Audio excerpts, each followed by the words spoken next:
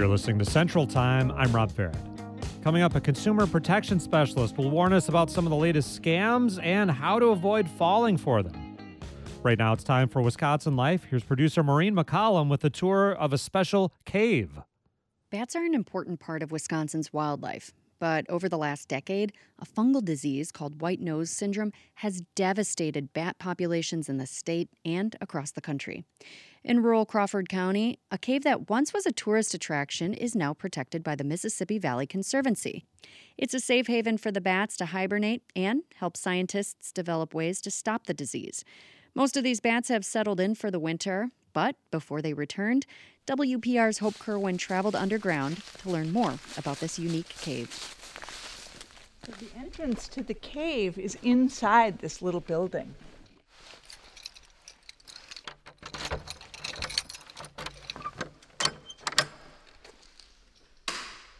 Welcome to Kickapoo Caverns. I'm Sarah Bratnober. I'm Communications Director at Mississippi Valley Conservancy. This doorway is really the only way in for people, but if you look up there, you see a little slot along the edge of the ceiling there. That's where the bats come in. Some bats fly south in the winter to relax and be snowbirds, but there are 4 species of bat. They tend to hibernate here in the Northland, and so they look for places to hibernate where they're not going to freeze to death over the winter. There are a few low spots, so we're going to just take a little duck down here.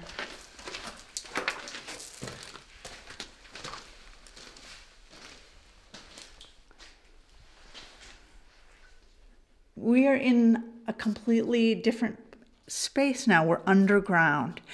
Oh, this must be 15 feet tall, the ceilings here. All around us, we're seeing kind of a flowing forms of limestone that are being dissolved. It's very damp in here because water is a part of what's going on that created this cave and continues to shape it.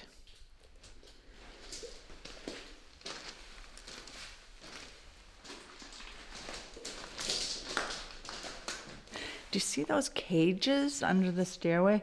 We're making research accessible for the DNR and their partners to actually study possible solutions to the white nose syndrome.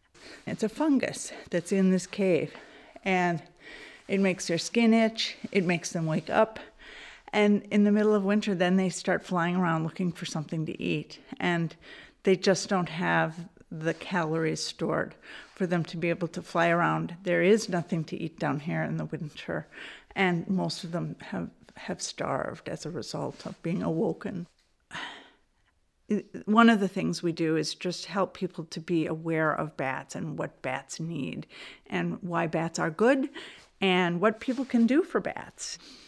But, a lot remains to be seen about how the bats will do with this fungus in the environment. Will they develop a resistance to it? Is that why some of the bat populations in Wisconsin are coming back in the last year? We don't know yet. Okay, here we go. We're just about at the end of the cave now. And if we go down to the very end here and look over the edge, you will see that is a pool of water right there. A lot of people have never seen anything like this before. And kids who get the chance to come down here are really wowed by it. What a great way to introduce them to some of these ideas about conservation. WPR's Hope Kerwin took us on a tour of the Kickapoo Caverns. Wisconsin Life is a co-production of Wisconsin Public Radio and PBS Wisconsin in partnership with Wisconsin Humanities.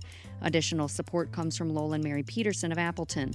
Want to make sure you catch every Wisconsin Life story? Subscribe to our podcast and find more Wisconsin Life at wisconsinlife.org and on Facebook and Instagram. I'm Maureen McCullum. This is Central Time. Now, you might consider yourself street smart and sensible, but scammers are coming up with new schemes every day. Good news, help is on the way. Our next guest is a consumer protection specialist with advice on how to avoid falling for the latest and not so greatest cons out there that you can encounter online, on your phone, and elsewhere. You could join in at 800-642-1234. Have you ever lost money because of a scam, or if you had a close call? Have you received suspicious messages, emails, phone calls that you might suspect might be scams? What are your personal rules for avoiding being swindled? What questions do you have? Join in at 800-642-1234. That's 800-642-1234, or post on the Ideas Network Facebook page. Michelle Reinen is the administrator of the Division of Trade and Consumer Protection at the Wisconsin Department of Agriculture, Trade, and Consumer Protection. Michelle, thanks a lot for joining us today. Well, thank you for having me. I'm glad to be here. Can you give us a sense of the scale of the problem, how much it affects Wisconsin each year? Oh, absolutely. In Wisconsin, the Federal Trade Commission, our national consumer protection partner, helps us keep data reports. And last year, 2022, $88.2 million was lost to fraud in our state. And that's just out of 44,000 fraud reports, those complaints that consumers filed between the Department of Agriculture, Trade, and Consumer Protection or directly with the Federal Trade Commission. And that median loss is $500, so very significant. And the losses can range quite a bit by the type of scam and the age group that we're seeing impacted for these types of frauds. An example being that we see younger consumers actually falling victim to scams more often as a total, as a nation. And what I mean by that is those in their 20s, 20 to 29, report falling victim and losing money to fraud at 43%, where those in their 70s, 70 to 79, report falling victim and losing money 23% of the time. However, the median losses vary. Those in their 20s are losing $548, but when you hit that 70 plus range, you're in the $1,000 to $1,600 median losses. So it can vary by age and it can vary by scam. According to some data from the Consumer Sentinel Network, there was a big jump in the number of scams reported nationwide between 2019 and 2020. I'm going to go out on a limb and ask, did that have something to do with COVID? Certainly, we did see an increase in scams related to COVID. We saw COVID-specific scams during the year. And then we also saw a significant increase in online scams and imposter scams. So quite a difference there. And to explain what an imposter scam is, this is when someone gives you a phone call and pretends to be from the US government. Maybe they're saying they're from Medicare or Social Security. They may even say they're from a big tech company like Microsoft or Google and indicate that you have a problem. And imposter scams can also include a friends and family calling you saying they're in need, or a romance scam where a scammer is impersonating someone that you fall for online. And then we also saw those online scams, again, where people are setting up fake marketplaces. And that certainly happened during COVID. And they're trying to sell their goods there. And really, they're not a legitimate retailer. And so you send your money, they have your financial information and can take that money, but they send you no product. Another form of that imposter scam, and I got to say, this is one I've run into more in my life, is via email, where it says, we're from the government, or a streaming service that I happen to use, or what have you. Problem with your account. Click here to resolve this problem. I generally don't click there. How can we spot if something like that email that claims to be somebody is actually a scam?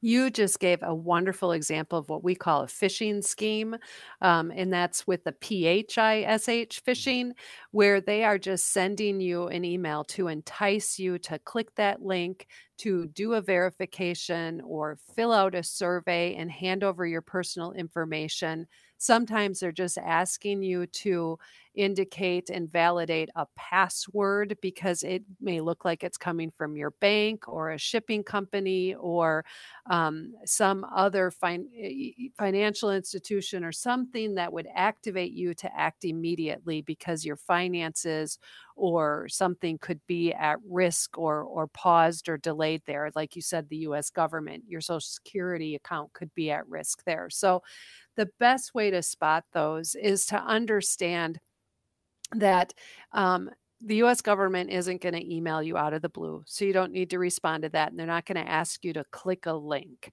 Um, Large companies aren't going to reach out to you by email and tell you that there is a problem with your computer, in a support scam situations. And the other large companies, let's say a PayPal and an Amazon and large national financial institutions, aren't going to ask you to do an email verification because they know about these phishing scams. They may say that there is a problem with your account, but they'll ask you to log in the normal way. They won't send you a link to click because that could redirect you to a scammer's imposter website where you are handing over that information. Other clues in the email that you can look for are grammatical problems. You may see that the images are a little fuzzy because they've copied and pasted them in their imposter email there. And you'll also, if you're very careful, could maybe hover over the information where the email came from, and you can see that it doesn't actually end in the same extension as the company it's coming from, or the email, the link they want you to click. If you carefully hover over that without clicking it, you also may see that it's not directing you to that same company that the email claims to be coming from. Let's bring on a caller at 800-642-1234. Justin is with us in Madison. Justin, hi. Hi, how are you? Good. What do you want to tell us about? Well, I had somebody call me from claiming to be from my bank, and that's when I realized that our checking account numbers are quite public information to anyone you've ever written a check to. And they called me and they said they were referencing my account ending in, and they gave me the last four digits of the account. They gave me enough information that it sounded very credible, but still there was something that was sounded a little bit off. The hairs on the back of my neck were standing up.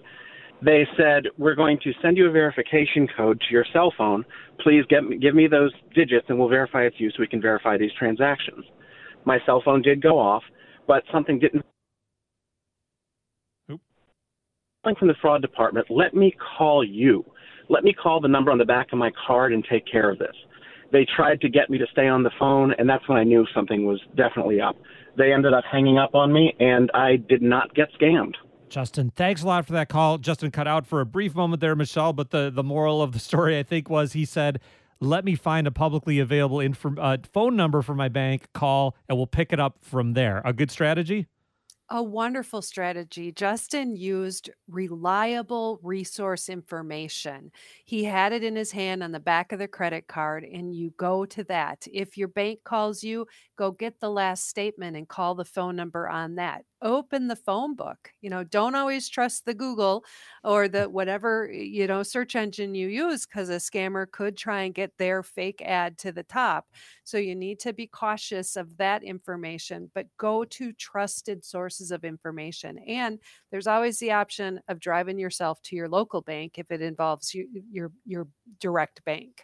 Justin, thanks for that call. We're talking to Michelle Reinen, Administrator of the Division of Trade and Consumer Protection at Wisconsin's Department of Agriculture, Trade, and Consumer Protection. We're talking to her about the most recent scams we're seeing and how to avoid being swindled. You can join in at 800-642-1234. Have you ever run into a situation you think might be a scam, but you weren't sure? How do you protect yourself from scams and fraud? Do you have questions about how to tell if an interaction is potentially a scam? Join in at 800-642-1234. That's 800-642-1234, or post on the Ideas Network Facebook page. We'll pick up the conversation coming up on Central Time. This is Central Time. I'm Rob Farrett. We continue our conversation with Michelle Reinen, Administrator of the Division of Trade and Consumer Protection at Wisconsin's Department of Ag, Trade, and Consumer Protection, looking at newer scams you might not have heard of and how to avoid falling for scams in general. You could join in with your questions, your experiences, maybe your advice at 800-642-1234. Before we go back to our callers, Michelle, are there things out there that are popping up over the last few months that people may not have seen, but they may see soon? Yeah, absolutely. We're seeing two different tracks, if you will. One is using new technology. We're seeing an increase of artificial intelligence being used in scams. And this could be in the romance scam where they're using that to create photo images.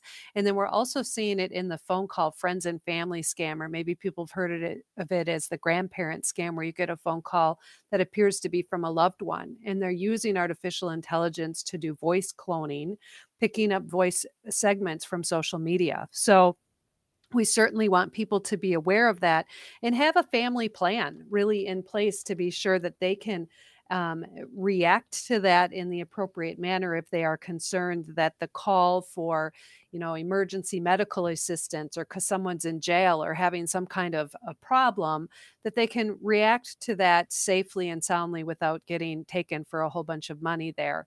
And that may be to set up a family passphrase so you know that the call's legitimate and not something that's just a voice clone using that artificial intelligence. The other thing we're still seeing sweep through our state is certainly mailers that really entice consumers to take action quickly. Different types. It might be to sell your home. It might be to renew an extended auto warranty, or even now to renew an extended home warranty. And they ask for you to act immediately because these things are about to expire and you don't want to miss those opportunities. So realize that you probably don't even have a extended warranty in place, and you again just want to take your time through these situations and not react to these fake pleas for urgency. Let's go back to our callers. Janet is with us in Burlington. Janet, hi. Hi. So we were scammed by a United Airlines scammer. I have not booked tickets on an airline since before COVID. And when I Googled United Airlines, I went to the first site, which I shouldn't have. It was a sponsored site. And believe it or not, these scammers were actually able to book our tickets. They were able to apply a credit. And then when I said we needed a name change to make sure that our tickets reflected what was on our passport and driver's license, they charged us $100 per person. I offered my American Express card. They said that they couldn't use that. I offered another card. They said they used it. And then they said, call me back tomorrow, and we'll make sure that it went through. They would not accept my call. I called repeatedly, and finally I had to cancel my American Express and Visa card and do dispute on the money. So I would say to anybody listening to be careful that you get the authentic website of wherever you're trying to get to. Janet, thanks for the call. Michelle. Yeah, that's a great example of those imposter websites, those fake websites that are being set up, or they may even appear, quote, legitimate in that they are going through the routine with you and taking information and trying to do the, quote, work that you are asking them to do. But when it turns out at the end of the day, they are just collecting your personal information. So I really love that she took the immediate action to cancel both of those cards and filed disputes in order to get that money back. And unfortunately, we do need to be cautious about those sponsored websites, because it's a way for scammers to try and move their fake site up in front of the legitimate ones. So if you can, type in the web address yourself and being very cautious that you don't have any typos in there so you don't end up at one of those fake websites, because they often try and select ones where it might be the most common mistype and direct you to their site. Janet, thanks for that call. We've got another Janet on the line in Slinger. Janet, hi. Hi. Just yesterday I was called with one. My son had an accident on the way to work, they said, and he needed $8,200 bond. They sure have all the answers for everything, though. They're really good at what they do. And your son is okay, I trust, Janet. Yeah, he's just fine. He was at work. It was no problem. But I thought, why would I mail the money when I can take it over to the town he's at and bring him home if he doesn't have a vehicle anymore? That's when I stopped. Janet, thanks a lot for the call. Michelle, this is something playing on our emotions. Obviously, in that situation, we're not necessarily going to think clearly if we're hearing this bad news. How do we spot that relative had an accident scam? Right. That perfect example of the friends and family scam where they put the medical emergency accident situation. So you need to act right away. So this is an example of having that passphrase for the family. So if it's legitimate that her son could have used that phrase, but realize that they will use all sorts of techniques. They will create background noise to make it sound legitimate. They could have an excuse as to why their voice is off if they're not using the voice cloning technology, like I broke my nose in the accident, so my voice is off. And they do study and get whatever information they can if they want to be precise. So again, they can collect information and data from social media. They will play off the cues you give them the longer you stay on the call. And they are very talented. So if someone does fall victim to this, please don't feel bad about it because, as she said, they are very good. They practice their craft. Just take action immediately and try and stop the situation by contacting your bank. If you've wired money, go back to the company you used to wire money to try and stop the transaction, but do what you can immediately to report it and try and stop the harm. Janet, thanks for that call. And Michelle, we'll leave it there. Thanks again for joining us today. Well, thank you for having me. Michelle Reinen is the administrator of the Division of Trade and Consumer Protection at Wisconsin's Department of Agriculture, Trade, and Consumer Protection. We talked to her about how to protect ourselves against the latest scams out there. Coming up tomorrow here on Central Time, unionized American auto workers went through their biggest strike in decades, and now there are agreements in the works with the big three automakers. Dig into the strike, the outcome, and what it all means for the industry, for workers, and for consumers. Also, Americans take a lot of non-prescription medications without always thinking about safety or potential drug interactions. Find out what you need to know about over-the-counter medications. That and more. It's all coming up tomorrow here on Central Time on the Ideas Network. Coming up after the news, the internet makes it easier for more of us to learn about history, but that information might not always be accurate. We'll talk to a public historian about his new book, looking at the ways social media and the web change how we learn about the past. I'm Rob Ferret. You're listening to Central Time here on the Ideas Network.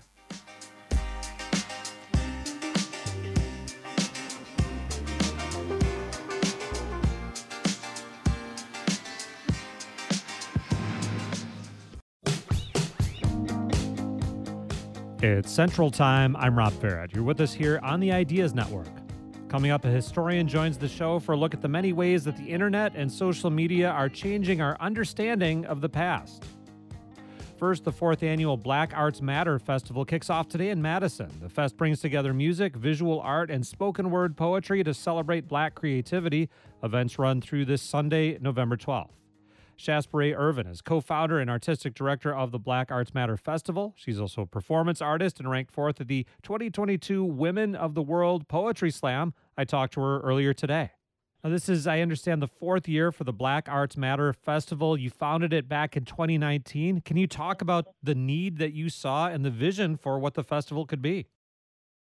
Yes, of course. So in 2019, I was in my undergraduate program in the theater department at UW-Madison. I noticed that there was a love for the arts and humanities in Madison across the board, but for the art forms that I participated in, Poetry Slam, for example, or Black arts, I noticed that there was just kind of a lack of that in town, in Madison, on campus. So I wanted to provide a space, because I was always traveling out of town for festivals, to get that art. And you started in 2019, then we had COVID, but you still got it going in 2023. How did you keep the festival rolling through some difficult times? Yeah, due to the partnership with the Wisconsin Union Theater, they are producing the festival and have been. We actually had a completely virtual festival in 2020, so that was a really interesting year where we got to play with hosting a virtual festival, and returned in 2022 and now 2023. So due to their partnership and the fundraising and grants they've been able to secure. We've been able to keep things growing and going. You mentioned poetry slams, a lot of spoken word poetry. For people who have never been to one of these, what could they expect? Yeah, so November 10th, we are having a poetry slam. That is something that has been a part of every festival. A poetry slam is a poetry competition where poets compete with their original works. They do original poetry from the stage, spoken word, and they're judged by randomly selected or pre-selected judges, and they compete for prizes. This year, they're competing for $3,000, $2,000, $1,000. And these are poets from all over, the top-ranked poets from all over the country coming into Madison. What other things can people visit over the course of the festival? Yeah, so tonight we actually have an opening reception, a celebration of 4 years of festivals with DJ Femme Noir, who's a local DJ legend in town, of which will have free food, so come to that. We have the Poetry Slam. We'll also have headlining Tank and the Bangers performing, Grammy-nominated artist. Super excited for that. Then we will have, we're engaging youth actually for the first time. So at My Arts on East Mifflin Street, we're actually going to be having a youth talent competition where there's going to be elementary, middle school, and high school categories for competition, as well as a vendor and art market in My Arts on the 12th. And if people want to find out more, if they're in Madison or want to visit, where can they go for info? Yeah, so you can always visit the blackartsmatterfestival.org or head to the Wisconsin Union Theater website for more information about the full events. Either is fine. Shaspere, thanks again for joining us. Yeah, thank you for having me. Shaspere Irvin is founder and artistic director of the Black Arts Matter Festival based in Madison. It starts today and runs through Sunday. Now, thanks to the internet and social media, there are lots and lots of ways to access lessons about history. From Wikipedia to TikTok, there's plenty of content about history that tries to grab our eye. But whether it's complete and accurate, that's another question. Our next guest calls it e-history, and his latest book digs into how the internet is changing our relationship with the past. You could join in at 800-642-1234.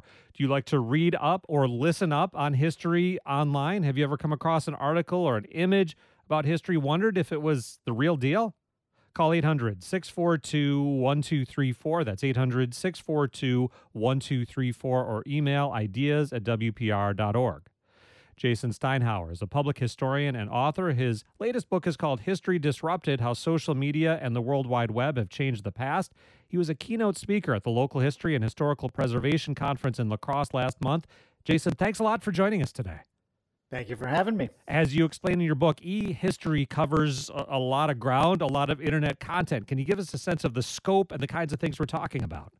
Yeah, sure. I mean, it's a huge universe of content. On a platform like TikTok, for example, at this time last year, there were 58 billion posts with the hashtag history, 58 billion posts with the hashtag history. That was a year ago, so now it's well over 100 billion. On Instagram, it's somewhere in the range of 40 to 50 million. Again, that was last year, so now it's probably well over 100 million. And that's just with the hashtag history. It doesn't even include other content that alludes to history or tries to teach you something about the past or claims to be teaching you something about the past. So it's a huge universe of content. We are constantly seeing images about the past and information about history in our news feed every single day at any given time. One concern you have is that a lot of times you talk to people who describe themselves as fans of some of the different kinds of content, who when they sit back and think and talk about it, think, yeah, I enjoy it, but I don't really feel like I'm learning that much from it. What's going on there? Yeah, it's kind of amazing. As part of this project and part of the work I do, I interviewed a lot of people of all different ages and backgrounds. And, they'll confess that they might spend an hour or two on their phone scrolling through social media, seeing lots of e-history content as well as other types of content. And then they look up and realize that they don't remember a single thing that they looked at. Right? It's like we have all this information around us, but how much of it is actually getting through? How much of it is actually stuff that we are remembering, that we are actively learning, which is why I say that even though we're encountering a lot of e-history content online, that doesn't actually mean that we're learning anything about history.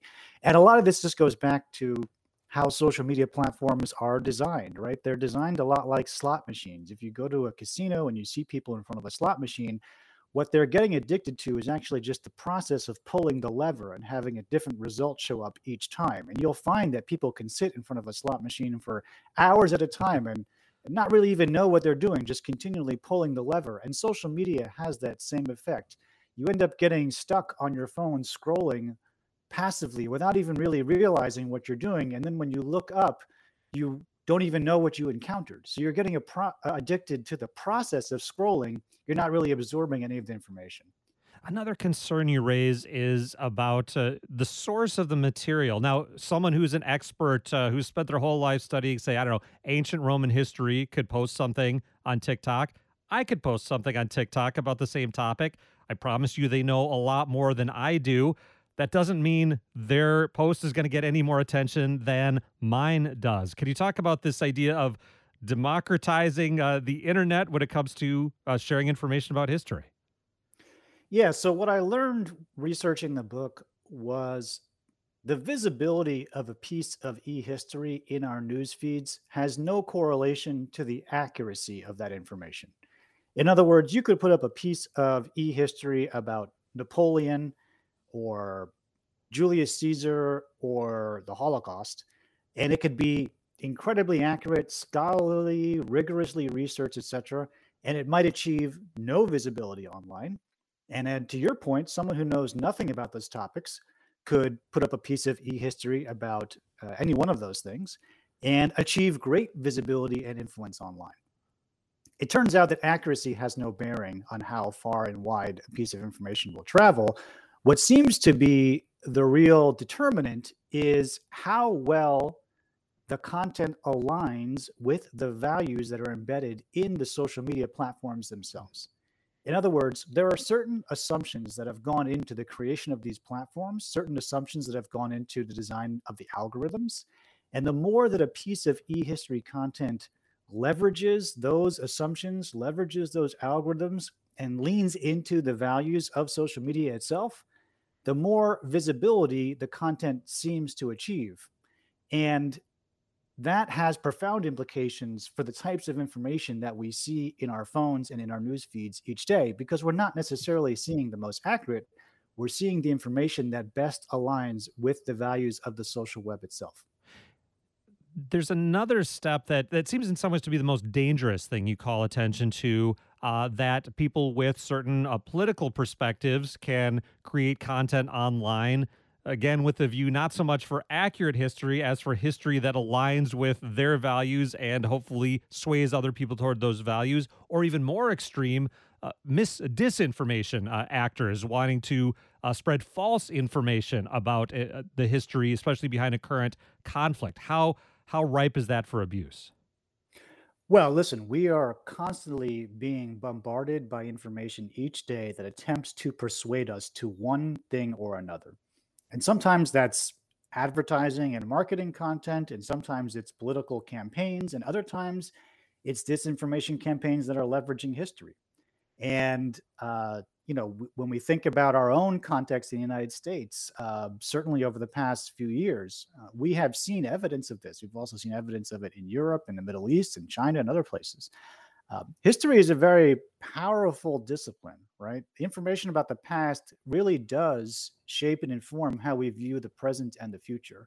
And so there are all sorts of nefarious actors out there who are taking elements of the past and tweaking it or distorting it or presenting it in a way with an ultimate purpose of either persuading us to believe one thing or another, to doubting certain things that we think that we know, or purposely trying to cause divisions in society to get us to attack one another. And e-history online, turns out, plays a critical role in that. And there are lots of examples both in the book as well as on my Substack newsletter where I go into how that plays out and what types of campaigns we're talking about. Talking to historian Jason Steinhauer, author of the book History Disrupted, about how social media and the internet changed the way we understand the past, not always for the better. You could join in at 800-642-1234. Do you have a general interest in history? Where do you go for information about it? Do you look for books? Do you go to social media? YouTube for videos, for example, or a podcast? Do you worry about its accuracy? If so, join in at 800-642-1234. That's 800-642-1234, or email ideas@wpr.org. We'll continue the conversation coming up here on Central Time. You're listening to Central Time. I'm Rob Barrett. We're picking up our conversation with Jason Steinhauer, historian and author of the book History Disrupted: How Social Media and the World Wide Web Have Changed the Past. You can join in at 800-642-1234. If you seek out information about history, where do you go for it? Are there things online that you think have really been rewarding, interesting, and informative? Join in at 800-642-1234. Before we go to our callers, Jason, wanted to ask you about what you would hope to see from historians and academia in supporting those historians when it comes to reaching out with better researched, better contextualized history. Principally, I'd like to see more funding. To be honest, the history profession is increasingly under funding pressures. I actually saw that very starkly when I was in Wisconsin at the conference a couple weeks ago as the keynote speaker. I went to a couple of panels and heard from local historical societies across the state just how much of a struggle it is to continue to raise money, to bring in funds, to bring in visitors, to recruit donors, to support the type of work that history organizations and history professionals want to do when it comes to public engagement and reaching out on the web and on social media and putting accurate history into the public domain. All of that takes a tremendous amount of work, a tremendous amount of resources, and it's oftentimes resources and staff and training that institutions and historians don't have. And so part of what we've been trying to do through my History Communication Institute, which is the organization that I started a couple years ago, is to bring more funding into this space to help publicly engaged scholars do this type of work. Let's bring on a caller now at 800-642-1234. John is with us in Darlington. John, hi. Hi, thanks for taking my call. I will admit that I'm a huge fan of history content on the internet, especially YouTube. And I think it's really wise to caution people about, quality is not always there. You have to be a real critical thinker when you're consuming this content. I do just have a couple follow-up questions, though, that your expert, follow-up questions about comments that your expert made. One was, the comment was that there's no correlation between quality and accuracy compared to popularity. Mm-hmm. And my follow-up question is that, was there a regression study on that, or is that an opinion? And my second follow-up question, then I'll take your comments off the air. My second follow-up question is, you said that what does control popularity of content is the values of the platform. And certainly it's based on algorithms, but I'm not sure that's true, because I happen to know that the popularity of YouTube content, for example, tends to mostly have to do with how many people liked that content, how many people commented on that content. And that is, I consider to be a pretty big indicator of perhaps quality, but also the entertainment value of the content, and not necessarily directly just values or whims of the platform creator. So I'm curious to hear your thoughts on those follow-up questions. John, thanks for the call. Jason, do you want to flesh that out a little?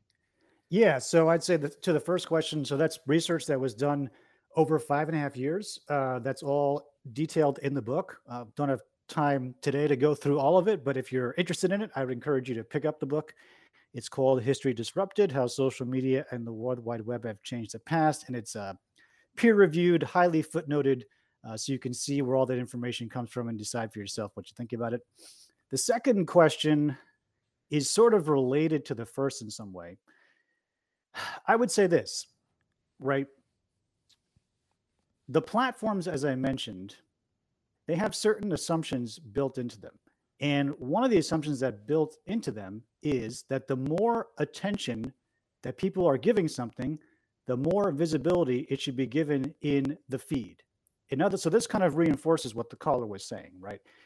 That's an assumption that is built into many platforms, including YouTube, that visibility is oftentimes linked with how many people in a crowd or commenting or looking at something. That has no correlation with accuracy, right? Because lots of people can be looking at something and commenting on something, and it could be wildly inaccurate. And so I guess that's kind of what I'm trying to get people to think about critically, is just because something is getting a lot of views and getting a lot of comments, and as a result, getting a lot of visibility in your feed and showing up on your phone when you go to YouTube and conducting searches, that doesn't mean that it's accurate. That doesn't mean that it's based on the most recent scholarship. That doesn't mean that it aligns with what professional historians think about a particular subject. And YouTube doesn't take what professional historians think about a particular subject into consideration when it's creating and ranking its algorithm. So that's what I mean by like the assumptions that go into the algorithm are what dictates visibility. And that has profound consequences for what we see and what we don't see. John, thanks for that call. Talking to Jason Steinhauer, historian, author of the book History Disrupted, How Social Media and the World Wide Web Have Changed the Past. Sarah joins us now in Libertyville, Illinois. Sarah, hi. Hi there. Well, I have had this pet peeve in the last few weeks because I'm a Beatle maniac from back in the 70s. I'm not quite old enough to be one in the 60s, but so I've been really into reading about them and sharing stories about them on the social media site I'm on. And I've just found that the younger fans and even some of the older ones, they just believe a lot of things that are just completely not true because it's just shared on the internet so often. You get these supposed facts that people share, and they're just not true. And there's a couple sites online that are very authentic. I mean, the really well-researched, and if you go to there, you get the right information. But not that many people will go to these sites. They just believe what they read. And I've been a little bit upset lately because I feel like in 50 years, no one's going to really know. There'll be all this just made up stuff, or the mythology about the Beatles is going to be what they believe, and it's just not true. Sarah, thanks for the call. Jason, you write in the book, it's not just the Beatles. We end up with sometimes a popular consensus on history that, as Sarah suggests, they have nothing to do with the actual history. Yeah, and Wikipedia is a great example of this, and I appreciate Sarah's comment or the caller's comment, because that's exactly what I was trying to illustrate with the last point, right? If a lot of people believe something, even if it's not accurate, even if it's not grounded in what actually happened, it can take on a life of its own very quickly online. And on Wikipedia, for example, I have examples of this in my book. If enough editors and contributors get behind some sort of myth or popular consensus that isn't actually true or isn't actually accurate or isn't grounded in what actually happened, it can sort of take on a life of its own and show up in the entry. And then once it's on Wikipedia, because so many people go to Wikipedia for information, it can then spread very quickly. So for example, YouTubers who make history videos, they're not doing original research most of the time. What they're doing is going to Wikipedia, taking the information that's there, and then repurposing it into a video. So if consensus forms on Wikipedia that something is true that isn't, it can then be picked up by YouTubers, by TikTokers, by Amazon Alexa, and spread very quickly across the web. And sooner rather than later, you have the phenomenon that was just described, that there's a whole world out there that believes X when the truth was actually Y. Thanks for that call. Jason, in our just last half a minute, if somebody's out there thinking, gosh, I'm interested in history, I'm not a professional, well, where the heck should I start? Do you have some starting points for them? Well, I would say first one would be my Substack newsletter, jasonsteinhauer.substack.com, because what I try to do is actually not recommend particular sites or platforms one over the other because there's so much content out there, but rather give people tools through which to think about these issues. And a lot of those tools and a lot of those case studies are on my Substack newsletter.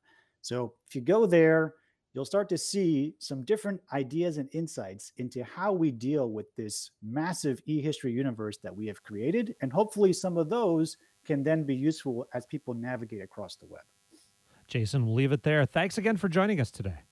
Thanks for having me. That's Jason Steinhauer, public historian and author. He talked to us about his book, History Disrupted, How Social Media and the World Wide Web Have Changed the Past, looking at how we treat history on the internet. We'll get a link up to that newsletter he just mentioned over at wpr.org/Central Time.